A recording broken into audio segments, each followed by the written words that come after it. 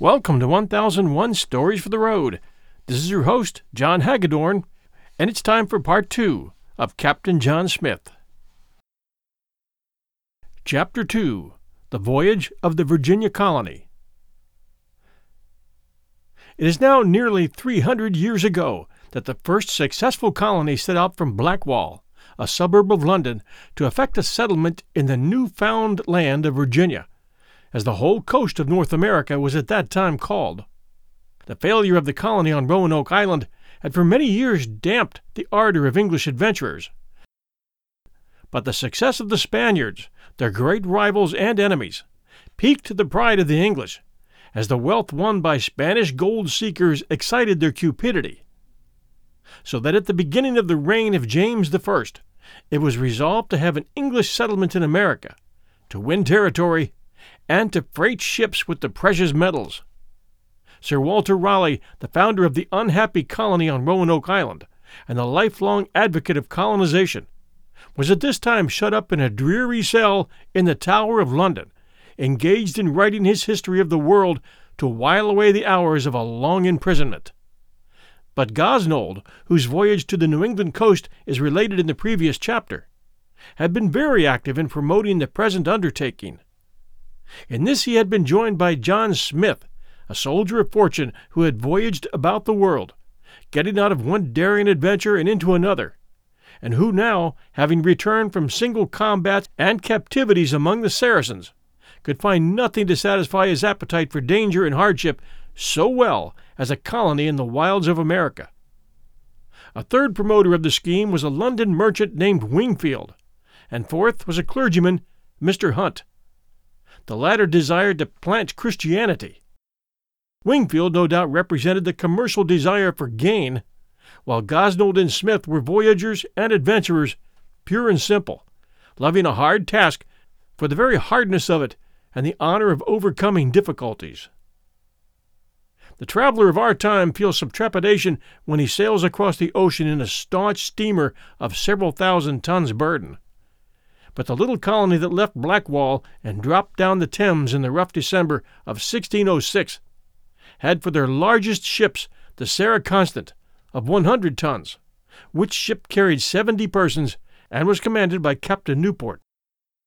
The second ship, the Godspeed, was commanded by the experienced Captain Gosnold, and was of 40 tons, carrying 52 persons, while the smallest vessel of all, the Discovery, was of but 20 tons, a mere sailboat, carrying 20 people on this long voyage through little-known seas into unknown lands. The seeds of a great nation were here compressed into small space and entrusted to frail craft. The people of England were very much interested in the little company that left Blackwall on the 19th of December, 1606. There was a clergyman, the Reverend Richard Hakluyt, who, when he was a schoolboy and had been shown one day some books of travel and a map of the world, he then and there resolved to devote himself to geographical studies, and he became in time better informed on all such matters than any man in England in his day. The great trading companies were accustomed to consult him about their undertakings. He, with other hardy lovers of colonization, had petitioned for permission to send out this colony, and he was one of the corporators of it. James I was a pedantic man, priding himself on his learning, which was not so great as his vanity. It is said that when George Buchanan, his preceptor, was censured for having made the king a pedant, he answered that it was the best he could make out of such a prince as he. King James was of a meddling disposition, full of overweening self-confidence, and he unfortunately took great interest in the little colony now setting forth, and had something to do with the mischievous regulations and directions by which the enterprise was well nigh brought to destruction. There are still extant poems, sermons, and plays that show the general interest of all classes of people in the colony on its setting out, and during the early years of its history. Michael Drayton, a famous poet of the time, who wrote abundantly about a great many things, gave utterance to the popular feeling in an ode full of fire. He begins, "You brave, heroic minds, worthy our country's name, that honor still pursue, whilst loitering hinds lurk here at home with shame. Go and subdue. Britons, you stay too long.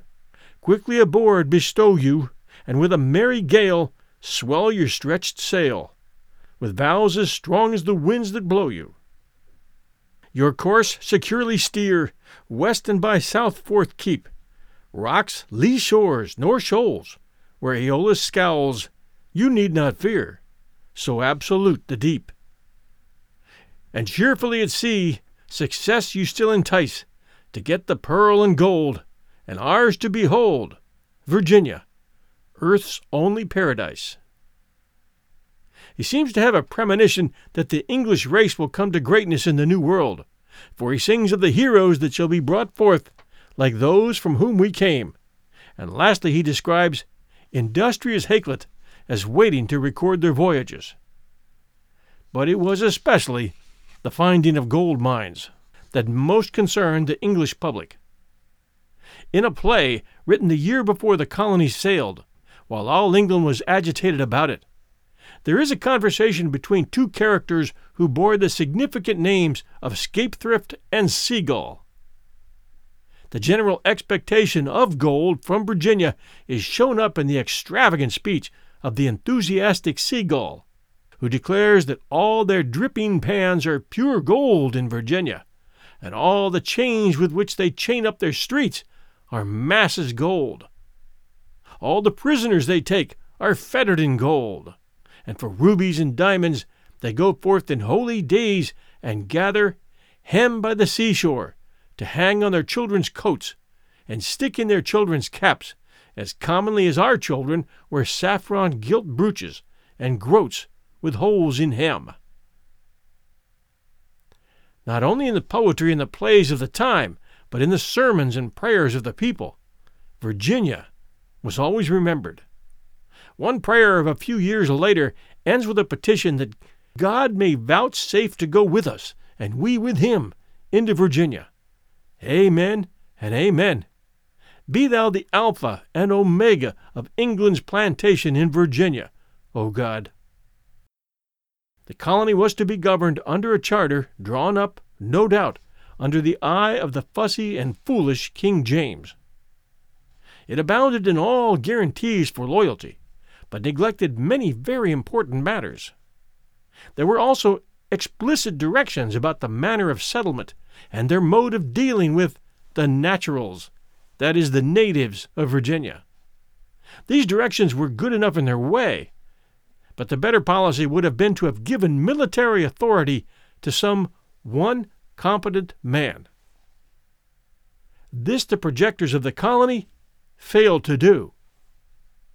The authority at sea was vested not in Gosnold, as we would have expected, but in Captain Newport, who was an experienced mariner and who had had the wisdom the year before to make the king a present of 2 living young alligators and a wild boar, brought from the West Indies. Such trifles delighted James greatly. From the beginning the little colony was beset with difficulties. Scarcely were they out of the Thames when they were met by rough weather, and were long beaten upon by the rough seas of the Channel.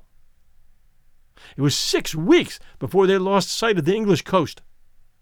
But something worse than bad weather overtook them in the jealousy and discord which immediately broke out among the leading spirits of the colony.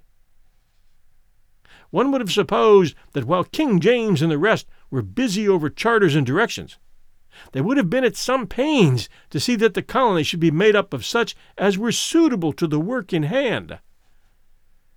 But of the 100 or more who were first settled in Virginia, 53 ranked as gentlemen, many of whom were dissipated young men sent off by friends who wished to be rid of them. Smith says that they were afterward dissatisfied because they did not find any of their accustomed dainties, with feather beds and down pillows, taverns and alehouses in every breathing place, neither such plenty of gold and silver and dissolute liberty as they expected. We do not wonder that, as Smith put it, the country was to them a misery, a ruin, a death, a hell. With all these gentlemen there was a small allowance of 4 carpenters. 12 men were set down as laborers, but whether they were farm hands or personal servants, we're not told. There was 1 bricklayer, 1 mason, 1 blacksmith, and 1 sailor. But there were also a barber and a tailor and a drummer, while there were 4 boys and some others whose manner of life is not set down. From the beginning, as we have said, this ill-assorted crowd divided into factions. Such skillful and vigorous spirits as Bartholomew Gosnold and John Smith were no doubt outspoken against the ascendancy of incompetence among the emigrants. Such men the brusque and brave Captain John calls merely projecting, verbal, and idle contemplators. No doubt Smith was himself more of a soldier than a diplomat, and that he stirred up a good deal of anger by his blunt speeches.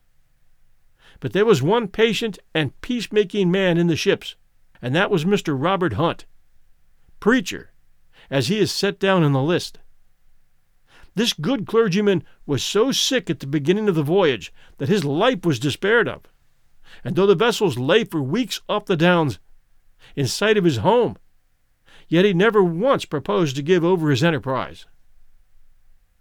With the water of patience and his godly exhortations, but chiefly by his true devoted examples, he quenched those flames of envy and dissension.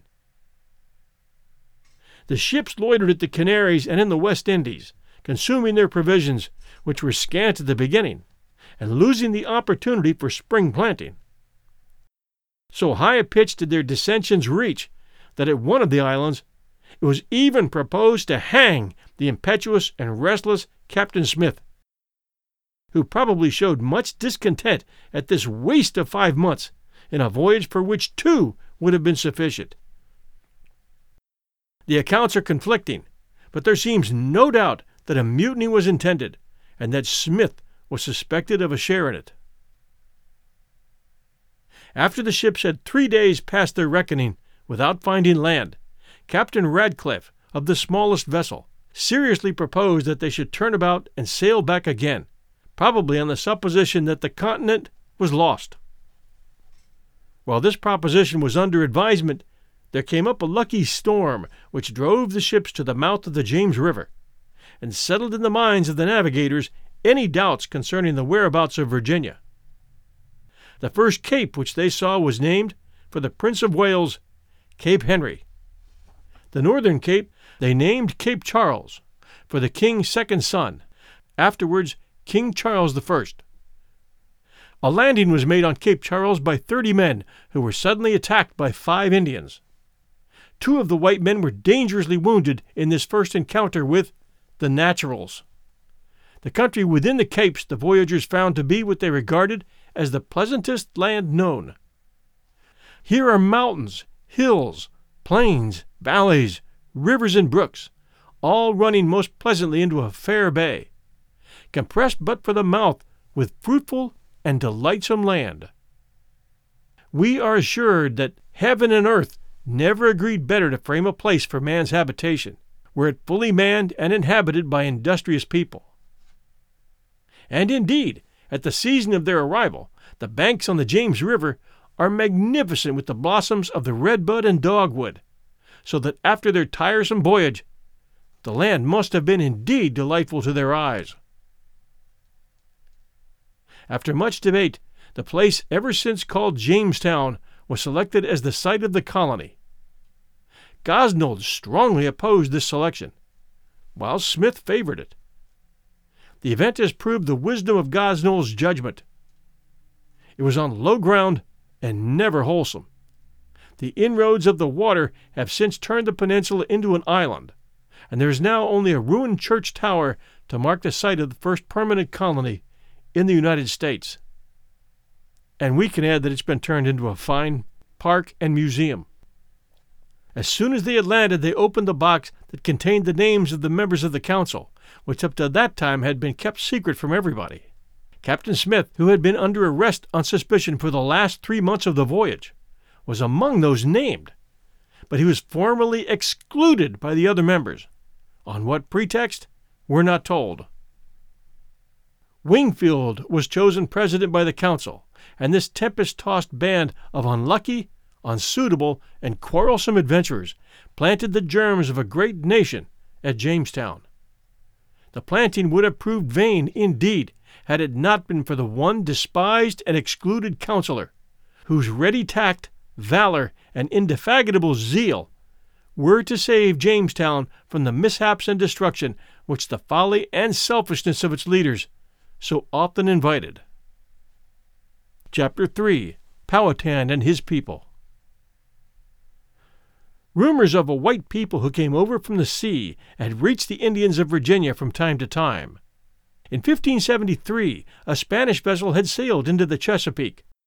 The mariners had taken soundings, admired the many rivers and good harbors, and sailed away again. The inhabitants, doubtless, heard also of the unsuccessful settlements of the English on Wokokan and Roanoke Islands. At first, those strangers who were not known to be sick, and who had no women with them, were believed to be immortals that had not been born of woman. The Indians of the region, indeed, attributed all their ailments to wounds inflicted by the English with invisible bullets. Perhaps Harriet, one of the members of the first colony at Roanoke, had entered some of Powhatan's towns on those journeys in which he was accustomed to show and explain the Bible to the Indians, who would kiss the book and press it to their heads and breasts as an amulet, or great medicine. The dress of the Indians in the mild climate of Virginia was rather scanty. The aristocracy wore little else than moccasins and a mantle of skin embroidered with beads, which was exchanged for one of fur during the winter. Pretty mantles were also made of turkey feathers, interwoven with thread in such a manner that only the feathers showed. The women covered themselves with an apron of deerskin. The common sort had little but leaves and grass for clothing. In summer, nearly all covering was dispensed with by rich and poor. What the Indians lacked in clothing was made up in paint and ornaments. They colored their heads and shoulders a brilliant red, with a mixture made of powdered puccoon root and oil. Women tattooed their skin with figures of beasts and serpents. But ear pendants were their most important ornaments. They had usually 3 large holes in each ear from which they would hang chains, bracelets, and copper. Indian women were seen with strings of pearls hanging from the ear to the waist. A man would sometimes wear as an ear pendant a small green and yellow snake, crawling and tapping itself about on his neck. He was the most gallant that was the most monstrous to behold. What little beard the Indians had was grated away with oyster shells by the women. An Indian beau would spend hours plucking his whiskers out by the roots. The weapons, tools, and utensils of the aborigines were such as we do not see among the Indians of today who trade with the civilized people. Tomahawks were made of deer's horn, or of a long sharpened stone set into a handle somewhat like a pickaxe. Arrows were stone-pointed and winged with turkey feathers, which were fastened with a glue made from deer's horns. Their only armor was a shield made of sticks or bark, woven together with thread. The women made thread either of bark, deer's sinews, or a kind of grass. Knives were made of stone, and sometimes shells and reeds were sharpened for this purpose. A file was made of the tooth of a beaver set in a stick. The Indians kindled a fire by shaping a dry pointed stick in a hole made in a piece of wood. Mortars were hollowed from stone, and in these corn was pounded into meal. An extensive quarry in which stone vessels and implements were made has recently been discovered in Amelia County, Virginia, and the method of work is shown to have been very ingenious. Cornbread was the staple food among the Indians. Bread was also made of wild oats and of sunflower seed. Fish, deer, turkey, and other game were their meals. Grubs, locusts, and snakes were also included in the bill of fare. Potatoes and the tuckahoe root were eaten. Tobacco and corn were planted by the Indians. The manner of planting Indian corn was something new and strange to the English, and is thus described. The greatest labor they take is in planting their corn, for the country naturally is overgrown with wood. To prepare the ground, they bruise the bark of the trees near the root. Then do they scorch the roots with fire, that they grow no more. The next year, with a crooked piece of wood, they beat up the weeds by the roots, and in that mold they plant their corn.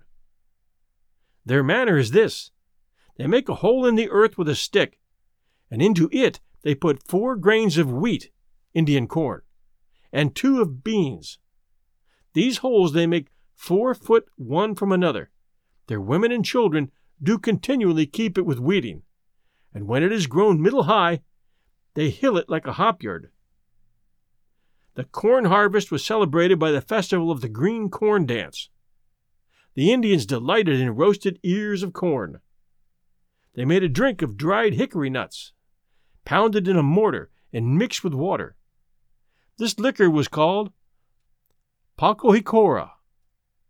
From the Indian cookery, Americans have borrowed hominy, barbecued meat, and the southern dish called pone, as in corn pone.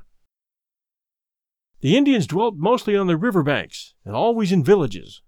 Their cabins or wigwams were framed of saplings tied together and covered very handsomely with reeds, bark, or mats. Across the entrance a mat was sometimes hung for a door. In the center of the cabins a fire was built, and, says Captain Smith, they were very warm, but also very smoky, notwithstanding the hole in the top to let out smoke. Indian towns were fortified with palisades 10 or 12 feet in height. The Virginia Indians worshipped an idol, or Oki, which represented the evil spirit. They had also, like all of their race, some vague idea of a superior spirit or creator. Their priests or medicine men controlled them through their superstition by means of divinations and conjurations, by which they professed to cure the sick, and thus lived a life of indolence themselves. The savages seldom dared steal from one another, fearing that their priests might reveal the thief through divination. The rude temple in which they kept their Oki was surrounded with posts on which hideous faces were roughly carved or painted. The Indians divided their year into 5 seasons: budding time, roasting ear time, summer, the fall of the leaf, and winter. Their rather unmusical instruments were a reed on which they piped, a rude drum, and rattles made of gourds or pumpkins. These, mingled with their voices, says Captain Smith, make such a terrible noise as would rather affright than delight any man. The Indians amused themselves with sham fights or war dances, accompanied with the war whoop, which seemed quite infernal to the English. Captain Smith says that all their actions, voices, and gestures, both in charging and retreating, were so strained to the height of their quality and nature that the strangeness thereof made it seem very delightful. When the Indians had a distinguished visitor, they spread a mat, as the Turks do a carpet, Smith said, for him to sit upon. Upon another, right opposite, they sit themselves. Then do all, with a tunable voice of shouting, bid him welcome.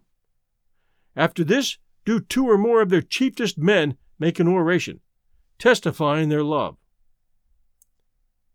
The English invested savage life with all the dignity of European courts. Powhatan was styled king or emperor. His principal warriors were lords of the kingdom. His wives were queens. His daughter was a princess, and his cabins were his various seats of residence. The extent of his conquests, his unlimited power over his subjects, and the pomp which he maintained, invest Powhatan with no little savage dignity. He was, as described, a tall, well-proportioned man, with a sour look, his head somewhat gray, his beard so thin that it seemeth none at all. His age neareth 60, of a very able and hardy body to endure any labor.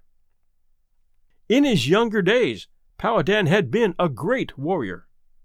Hereditarily, he was the chief or werowance of 8 tribes. Through conquest, his dominions had been extended until they reached from the James River to the Potomac, from the sea to the falls and the principal rivers, and included 30 of the 40 tribes in Virginia. It is estimated that his subjects numbered 8,000. The name of his nation and the Indian appellation of the James River was Powhatan. He himself possessed several names. His proper personal appellation was said to have been Wahunsonacock. His enemies were 2 neighboring confederacies, the Manahoacs, situated between the Rappahannock and York rivers, and the Moneekans, between the York and James rivers, above the falls. Powhatan lived sometimes at a village of his name, near where Richmond now stands, and sometimes at Werowocomoco on the York River. He had, in each of his hereditary villages, if we may believe the stories of early explorers, a house built like a long arbor for his especial reception. When Powhatan visited one of these villages, a feast was already spread in the long house, or arbor. He had a hunting town in the wilderness called Oripax. A mile from this place, deep in the woods, he had another arbor-like house where he kept furs, copper, pearls, and beads, treasures which he was saving against his burial. Powhatan was attended by a bodyguard of 40 or 50 tall warriors, while, says Captain Smith, every night upon the 4 quarters of his house are 4 sentinels, each from other a slight shoot, and at every half hour one from the corps on guard doth hollow, shaking his lips with his finger between them, unto whom every sentinel doth answer round from his stand. If any fail, they presently send forth an officer that beat him extremely. The war whoop thus described by Captain Smith is still in use among certain tribes of Indians. Powhatan was proud of his fleet. It consisted of a large number of the canoes called dugouts, which are common among some tribes of Indians. The making of these boats was a laborious process. Trees were felled by fire, and from the trunks a boat was shaped by means of burning and scraping with shells and tomahawks. Powhatan had 20 sons and 11 daughters living. We know nothing of his sons except Nantiguas, the most manliest, comeliest, boldest spirit ever seen in a savage, according to Smith. Pocahontas was Powhatan's favorite daughter. She was born in 1594 or 1595, which would put her, at his arrival, at 12 years old. Of her mother, nothing is known. Powhatan had many wives. When he tired of them, he would present them to those of his subjects, whom he considered the most deserving. Indians are frequently known by several names. It is a disappointment to learn that the name which the romantic story of this Indian princess has made so famous was not her real name. Pocahontas was called, in childhood, Medoax, or Medoac, concealing this from the English because of a superstitious notion that if these pale-faced strangers knew her true name, they could do her some harm. The Indians gave her the name Pocahontas. Powhatan's authority, like that of all Indian chiefs, was held in check by the severity of custom. The laws whereby he ruleth, said Captain Smith, is custom. Yet when he listeth, his will is a law, and must be obeyed.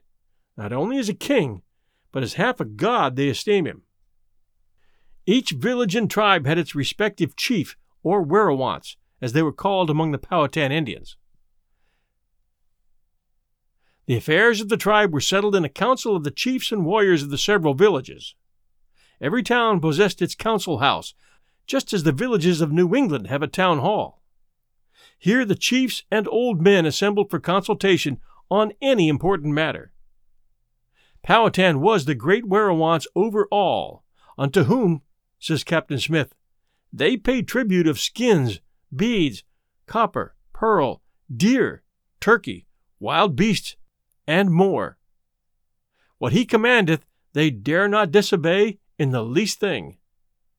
It is strange to see with what care and adoration all these people do obey this Powhatan, for at his feet they present whatsoever he commandeth, and at the least frown of his brow their greatest spirits will tremble. And no marvel, for he is very terrible and tyrannous in punishing such as offend him. It was a barbarous life in which the little Pocahontas was bred. Her people always washed their young babies in the river on the coldest mornings to harden them. She was accustomed to see her old father sitting at the door of his cabin, regarding with grim pleasure a string of his enemies' scalps, suspended from tree to tree and waving in the breeze. Men in England in her time idealized her into a princess and fine lady. In our time, historians have been surprised and indignant at finding that she was not a heroine of romance, but simply an Indian maiden. Such as her life made her, she was in her manners an untrained savage, but she was also the steadfast friend and helper of the feeble colony, and that is why her life is so full of interest to us. As we move from Part 2 to Part 3, I wanted to add a little bit of context for you, so you can better picture what's going on the southeast coast of the U.S. in 1607. First, the English were hell-bent on keeping up with Spanish exploration, and they wanted to colonize North America and mine for gold, not knowing, as the Spanish had already figured out, that the flatlands surrounding the Chesapeake Bay and its tributaries were all tidal lands containing lots of sand and mud, but no gold. This was the third expedition to the New World, the other two having landed south of Jamestown, down in today's North Carolina on the inner coast, on Roanoke Island, which is located west of the long strip of sand that we call the Outer Banks of North Carolina, across from Hatteras, and near Manteo, which is mainland North Carolina, about 15 miles across the Currituck Sound. Roanoke Island is often confused with the city of Roanoke, Virginia, which is way inland and not a factor in early settlement. The first two expeditions were disasters, the first resulting in the wiping out of an Indian village and killing of some of its older inhabitants in retaliation for the stealing of a silver cup. The Indians were petty thieves to a fault, and it caused a lot of problems for them. A second expedition failed as well. The third expedition is today called the Lost Colony, because after a group of colonists were dropped there, a return effort didn't make it for 3 more years, during which time the tiny colony disappeared, leaving the words Croatoan carved on the palisade walls. They had been instructed by White to leave a Maltese cross behind if they were forced out, and there was no cross. So the assumption was that they left to join Manteo's friendly Croatan tribe. You can catch that whole story over at 1001 Heroes, starting with the Lost Colony, first episode, The Dare Stones. In a nutshell, I think Sir Walter Raleigh planned their disappearance. He had made great friends with Chiefs Manteo and Wanchese previously, who were brought to England in 1584 after the first expedition, along with tobacco, maize, and probably sassafras, the roots of which the Indians had learned to use to make a cure-all for everything from dysentery to syphilis, and the English were very anxious to get their hands on a cure for syphilis, which they had contracted in large numbers and were busy spreading to every known port in the hemisphere. Raleigh was to discover from Chief Manteo that not only was sassafras a cure for syphilis, but that Manteo knew where there were huge concentrations of tall sassafras trees just south of Roanoke Island, in an area called Beachland today, around Lake Matamusket, with a way in for ships and deep water dockage with access to whatever they could harvest. This, one can suppose, Raleigh no doubt kept a secret. He could make a fortune having this cut and having it shipped, and he owned the ships. The charter that Queen Elizabeth had granted him gave him the land, but he needed intelligent men in there working it. The idea probably came to him during the planning stages of the White expedition, now called the Lost Colony Group. That colonization expedition in 1587 was to bring a colony of men, women, and children to the Chesapeake Bay area, up around present-day Norfolk. But, as we now know, they never made it that far. They ended up back at the previously abandoned fort on Roanoke Island, where the 1584 expedition and later 1585 expedition had left 15 men behind. Later, Powhatan was to tell Smith that those whites had been living with an enemy tribe which was located in present-day Virginia Beach, and that they were killed and that tribe destroyed when Newport ships were spotted entering the Chesapeake Bay for the first time. All based on a premonition that Powhatan had had. The white group ended up at Roanoke Island because Simon Fernando, Raleigh's most trusted captain, and the captain of their ship, took them there instead of the Chesapeake Bay area, saying he had been told by Raleigh to check for any survivors from the last expedition, those 15 men. He dropped anchor off the Outer Banks, fearing to pass the shoals, and sent John White and others in a smaller boat to check the fort, meaning that White had to row 15 miles across the Sound to find the abandoned fort, which he did. He returned to the ship and reported that no survivors had been found, just one skeleton, and as previously mentioned, the words Croatoan carved on the palisade walls. In England 3 years earlier, Chiefs Manteo and Wanchese had created quite a stir in the king's court in their native breeches, and Raleigh was milking the show for investors all along, like a carnival sideman. He raised a lot of money for future expeditions that he would put to good use. Now here it was in 1587 in present-day North Carolina, with White and his group, who had been traveling for 2.5 months. And they told Captain Simon Fernando, Raleigh's captain, that they wanted to continue northward to the bay to find a place for a settlement. But Fernando now refused. White suspected that Fernando wanted to head back out to sea to capture some Spanish ships before the weather changed.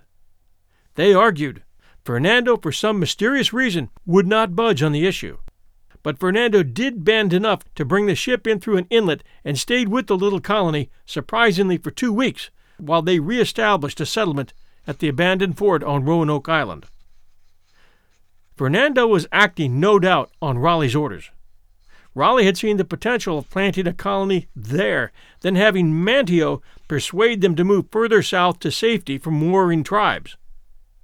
That further south being the area of swamp and forest known to have large concentrations of sassafras trees for harvesting, which would make Raleigh, who was already wealthy, much wealthier.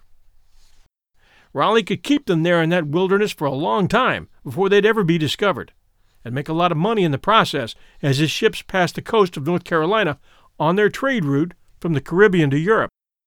Besides, he'd be doing White's group a favor, placing them under the protective shelter of the Croatan tribe and giving them an industry to thrive on. All this subterfuge and secrecy is just a side note to the John Smith and Jamestown story, but it all ties in. I thought it was important to tell you. We'll be back with part 3 next Sunday night at 1001 Stories for the Road. Thank you so much for being with us. We appreciate it. And here are a few recent reviews. Hey John, I've written to you before stating how much I enjoy 1001 and how exceptionally well read the stories are. Jack London, Anderson, Zane Grey, etc. Some of the best stories ever told, by who must be hailed as one of the best orators. You don't become overly loud as most Americans do, and excellent diction. But alas, I just can't listen anymore.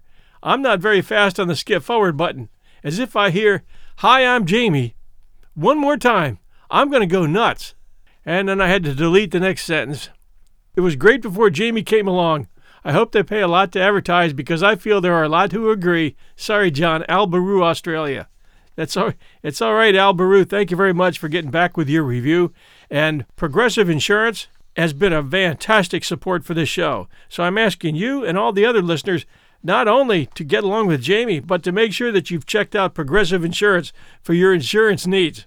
They're a terrific company, and they're backing us and making these shows possible. So all I can say, Albaru, is thank you for the kind review. I'm going to ask you to stick with us nonetheless and enjoy and use our sponsors. I stuttered all through that. Next one, thank you, 5 stars. I stumbled across 1001 podcast a while back, and I've been binge listening for about 3 weeks. Now, when I was a kid, my mother used to read to me. We lived in General, Alaska, no TV. Your ability to tell stories is incredible, and I've enjoyed every story and bits of history I've never heard before. Thank you. I'm 49 years old and drive for a living, so literally have 3 or 4 hours of listening every day. And that's from the Snow Ghost 69, Apple Podcast, U.S. in Alaska. Thank you, Snow Ghost. Safe driving out there. Better weather's around the corner.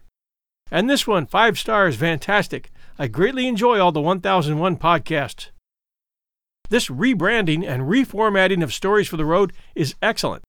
I love the single chapter podcast, allowing you to really listen to the stories at a relaxed pace instead of them being shortened to fit. John, you've done it again. 5 stars.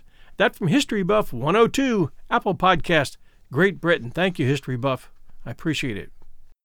And this one, great podcast, 5 stars. Very interesting and informative so far. Can't wait to hear them all. And that one from Lindsay1228, Apple Podcast, U.S. Guys, keep them coming for 1001 Stories for the Road. We really do need reviews over there. And we appreciate your support. And you too, Albaru. We'll see you next week.